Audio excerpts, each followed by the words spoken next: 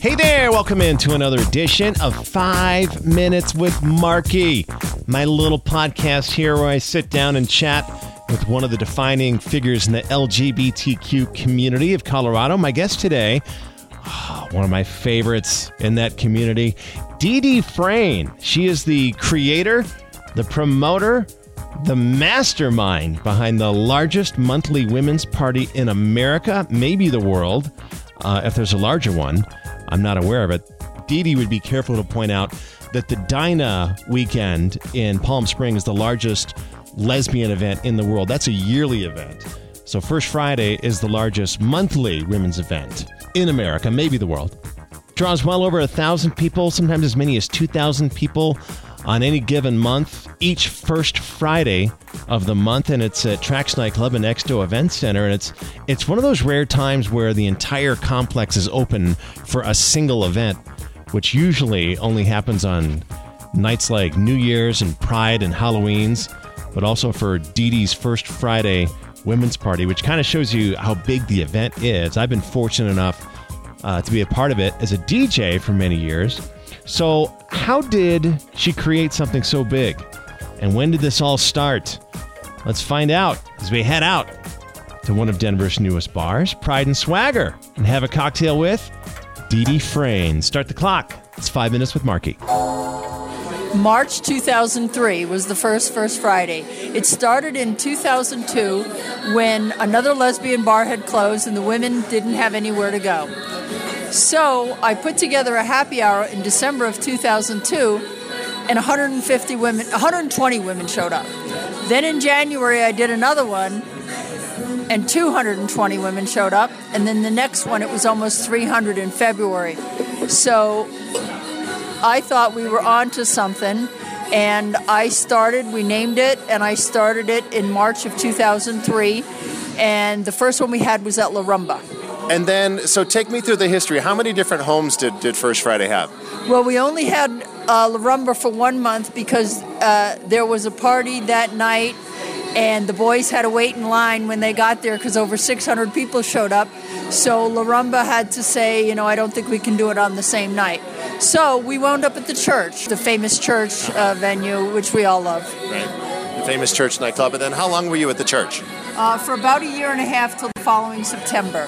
From there, we went to Mile High Station. I think Mile High Station was the first I heard. What year is this? Are we at now? That would have been 2004, Mile High Station. And that's the place that's down near the stadium. How long were you there? And then how did you end up at Trax? Mile High Station wasn't able to commit to every month on the Friday, and especially around the holidays. So it was hard for me to find another venue. So then we went to Club Evolution for a couple of months. And then... If people don't remember, Club Evolution, what was that, 22nd? And was it Broadway? It was, just kind of off of Broadway Park, 22nd-ish area, around that area. And that was basically too small. But then Mile High Station wanted me back. They wanted First Friday back. And at that point, I think we did go back for a while. I think we went back from late 2004 to almost 2007. So do you have any recollection? What were the numbers in those days in 2007? We were getting about 1,000 to 1,200 people at Mile High Station. That's incredible. So at that point, were you thinking, oh my goodness, what have I stumbled upon here? Was your head just spinning in that? Well, it still wasn't. It still kept going, and I was kind of amazed. It was a little bit challenging there, though, because I could only have one DJ. And women can be very fussy about their music, so only having one DJ was a challenge.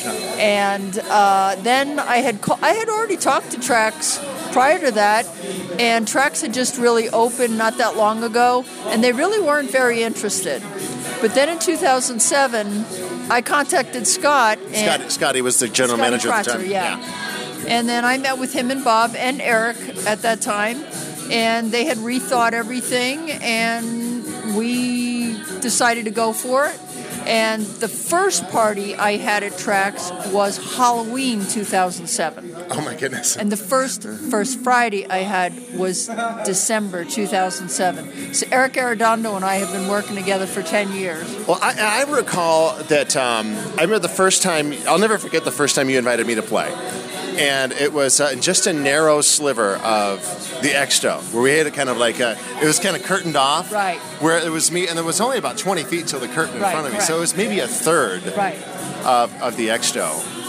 And I just remember how much fun that night was and how the crowd was so excited. And I just remember each month that curtain moving further and further back until eventually. Well, it also boiled down to the fact that Trax needed to see the numbers before they would commit to holding Exto for the event. Uh-huh. So once they saw the potential, they locked in every first Friday and have done so for 10 years.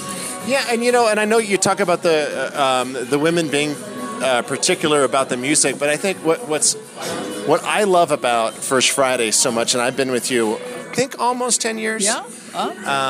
Playing up mainly on the Exto side, is it just seems to be the one night of the week where the women come in and they go straight to the dance floor. They came here for one reason, it's to dance. Right, and the early crowd, because we open at 6, from 6 to 10 we do country in Exto, and those women come out to two-step. That is their two-step and line dance is their thing. So then, as you know, we open the front room at 8, and DJ Tatiana comes on. She goes a little retro from 8 to 10, and then, of course, wonderful DJ Marky comes on at 10 in Exto, and then DJ Black Girl comes on in the lounge, and we start hip-hop, so we've got everything. Finish this sentence. When you come to First Friday, you can expect to see blank. It depends on what time of the evening. In the early part of the evening, it's going to be women, probably 40 to 70. Later in the evening, when the older crowd leaves, at midnight, you will see everything. It is probably the most diverse party or event in Denver, or certainly all of Colorado. You will see transgender folks, gay, lesbian, straight allies. We have bachelor parties. It used to be almost all women, and it has evolved to a very, very diverse event, and we welcome everybody. And I've always heard you make that point. That's a very important point that you always make on your social media. It is a women's party, but everybody's welcome. That's an important commitment to you, isn't it? Absolutely, and it's one of the things I'm most proud of, particularly for the transgender community. They have responded, they come out, and they have thanked me over the years for feeling so welcome. So for those that may not know you as well, Dee Dee, what are you doing when you're not promoting First Friday? What are you doing those other 30 or 29 days of the month? Well, I work on First Friday. It's basically part-time at this point in my life. I spent 20 years in corporate America, and I'm basically scaling down, and I do some volunteer work. I'm on the board of the Denver Metro Pickleball Association, so I've taken up pickleball, which is now my most favorite sport. What's pickleball? Pickleball is a cross between tennis, badminton, and some say ping pong. It's a fabulous sport. It's played on a smaller court. And the dog's name was Pickle. It was actually invented by a congressman out in Seattle, and rumor has it that the name of the sport was named because the guy's dog's name was Pickle. Okay. And it's the fastest growing sport in the country. And if people want to find out more about, is there a website or anything for that? Yes, there is, the Denver Metro Pickleball Association, or you can find us on Facebook. Wow. The things I didn't expect to learn just sitting down with you. Also, military service. Some people, I think a lot of people may not know that you're a veteran.